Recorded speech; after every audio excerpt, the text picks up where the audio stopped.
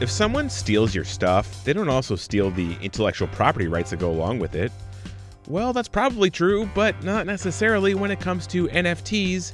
And on today's podcast, we'll explain why this isn't so clear and what this all has to do with Dr. Evil's son. Fine, give your father a hug.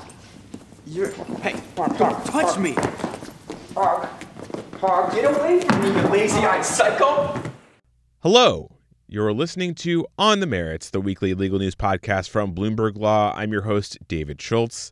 So we've got a weird one for you today. It involves copyright law, NFTs, and yes, Seth Green, the actor who portrayed Scott Evil in the Austin Powers film franchise. Of all three of those things, probably the one that requires the most explanation for our listeners is the idea of an NFT. So, for the uninitiated, an NFT, or non-fungible token, is a new type of digital asset that functions kind of like a certificate of authenticity. It can be tied to an artwork, a baseball card, or really anything. But because it's totally unique and stored in the blockchain, an NFT can be bought and sold, and boy, have they been bought and sold. The market for NFTs exploded in the last few years, and some of the most popular have been these weird computer-generated images of what look like cartoon chimpanzees dressed in silly outfits. They're called Bored Apes, and the actor Seth Green wanted to buy one of these apes, and the NFT attached to it, of course, and turn it into a TV show. That's where things got weird. Actually, things probably got weird a few sentences ago, but that's not the point. Earlier this year, a hacker stole Green's NFT, and then it wasn't clear that he actually still controlled the IP associated with this Bored Ape.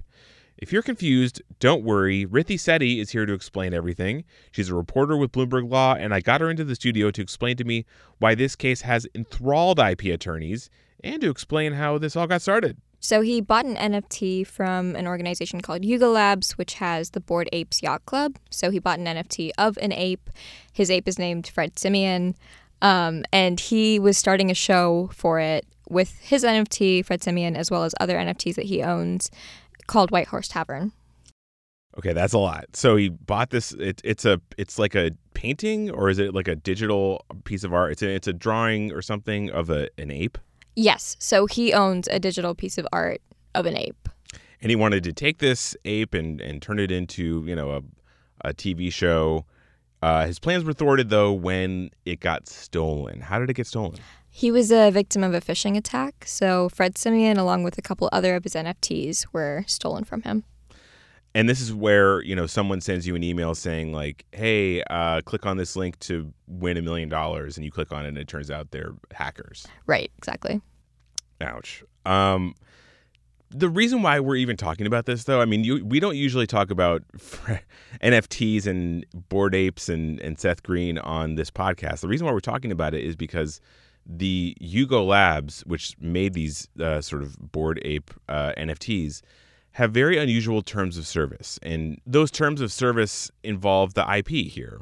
Tell me about that. Why is this different than the way it usually is? Sure. So Yuga Labs' terms and conditions are a little unconventional. Usually when you buy an NFT, it's sort of like buying a painting. You don't own the right to create the painting. You don't own the right to do anything with the painting. You just have a painting in your house. Similarly, you own the digital art. You can use it as a profile picture and you can say you own it, but that's about it. Right. Like if I buy an Andy Warhol painting, I can't make a TV show about Campbell's soup cans. Right. Like I don't own... Well, that's for a number of reasons. One, because Andy Warhol owns the IP there. Two, because Campbell's Soup Company also has some stake in the game. But yeah, like that's not how paintings work. Why is it how this works? Yeah, so Yuga Labs is trying something new here where they're not necessarily giving you the copyright because they don't say they're giving you the copyright, but they are saying that they give you licensing rights to the NFT that you own. So Seth Green has the right to personally use it in his licensing capacity, but he also can use it commercially like he's doing with White Horse Tavern and Fred Simian. So that's why things are a little odd here. And that's why, when he doesn't have possession of this digital file anymore, it's unclear if he still has the copyright. Is that what's going on? Right. So the contract is silent when it comes to theft. So no one really knows what happens to the ape once it's stolen because you're basically given the NFT and you're given the rights to the NFT through the purchase of the NFT. But the actual contract didn't say anything about what would happen if it was stolen. Right. Whoops. And, that's why lawyers are important. Absolutely. Absolutely. So let's talk about the legal theories here, though, because you spoke with a number of IP attorneys, and they said that even though Seth Green no longer has the digital, although we'll get to that actually in a second, there's been an update, but even though Seth Green lost possession of the NFT, he may still be able to go to a court and reassert his copyright claims. Can you explain that a little bit? Yeah, so there's a couple different ways that attorneys theorized he could do this. Given it's new material, this is all very theoretical for them as well. But one of the things that someone told me is that they believe because Green might believe that he has the right to his NFT and he has the right to maintain it even after it's stolen, that could be a valid argument, just what he thinks going in, because there's so little law regarding NFTs and theft of NFTs to begin with. Another person told me that the New York law states that whoever owns it continues to have it even after it's stolen and given to a different good faith buyer because it was never theirs to buy in the first place because the person who stole it doesn't have the authority to sell it.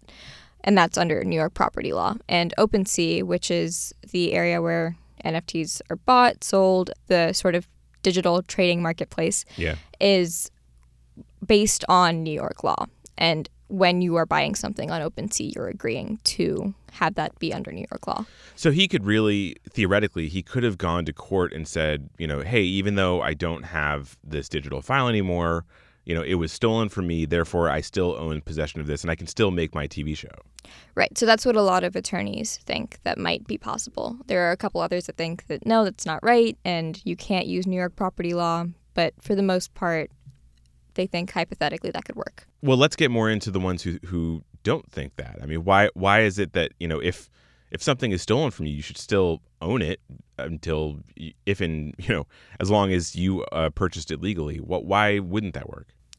I think a large part of it is just the lack of knowledge of this area. No one knows what happens when an NFT is stolen because the contract doesn't say anything about it. And so when the contract says that you possess it, you own it, it could mean a number of things. We said it before. We said it again. Lawyers are important. Contracts are important. But let's bring in the update here because, Seth Green ultimately didn't do that. He didn't go to court. What he did was he paid a ransom to someone who had the NFT. And we should say the person that he paid the ransom to says they're not the ones that stole it. They acquired it legally and in good faith. They did not realize it was stolen. That's what they say. So does that mean this whole thing is resolved now? That he's got this NFT, he's got this Bored Ape, Fred Simian, he's got it back. Does he now have it free and clear? For Seth Green, yes, because he paid the money to have it back. So he paid originally to buy it and then again to repurchase it from the person that now had it. So he's in the clear to continue production on his show, which was halted because people were unsure about how the rights of the NFT would proceed. For the IP issue at large, no, because this sort of skirts the question instead of answering it. A lot of people were curious to see how this would play out, and I think a lot of attorneys were hoping this would go to court because they wanted to see what the verdict would be and what sort of a judge would decide who owns the NFT, if a good faith purchaser is allowed to keep it, if the person who originally bought it is allowed to keep it when it was stolen. This doesn't answer that question. This just sort of avoids it entirely. The other thing, I mean, and I hope this doesn't happen, but now the world knows that Seth Green is willing to pay a ransom for Fred Simian. So if it gets stolen again, it seems like he'd have to pay this again, right? Unless he was willing to go to court, yeah. Unless he was willing to, do the hard work and lawyer up. But of course, we're not just talking about Seth Green. We're not just talking about Fred Simian. We're talking about the IP issues here and, these sort of novel issues. So let's take a step back and look at this from a 30,000-foot point of view. Is the reason why there are so many novel legal issues here just because of this weird licensing agreement from Yugo Labs and the way this worked? Or is there a whole new era of IP law due to NFTs? In other words, is this a bad contract or is this NFTs changing the way we think about IP law? I think it's both. I've heard a lot of attorneys say that this contract is very poorly drawn out. There's not a lot of clear-cut answers, whether you own the copyright, whether the licensing is exclusive, because it doesn't explicitly mention any of those things, let alone what happens if someone steals it.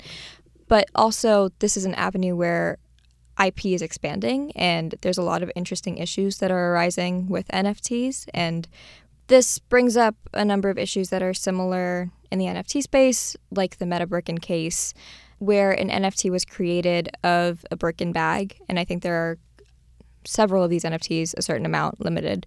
They're being sold, but they weren't created by the creators of the Birkin bag. So the NFT is created by a different digital creator, and Birkin is suing them because it's a visual image of a Birkin bag. So there's definitely more here, and I think there will continue to be more here. And I think NFTs are just an indication of sort of the digital metaverse that IP is expanding into.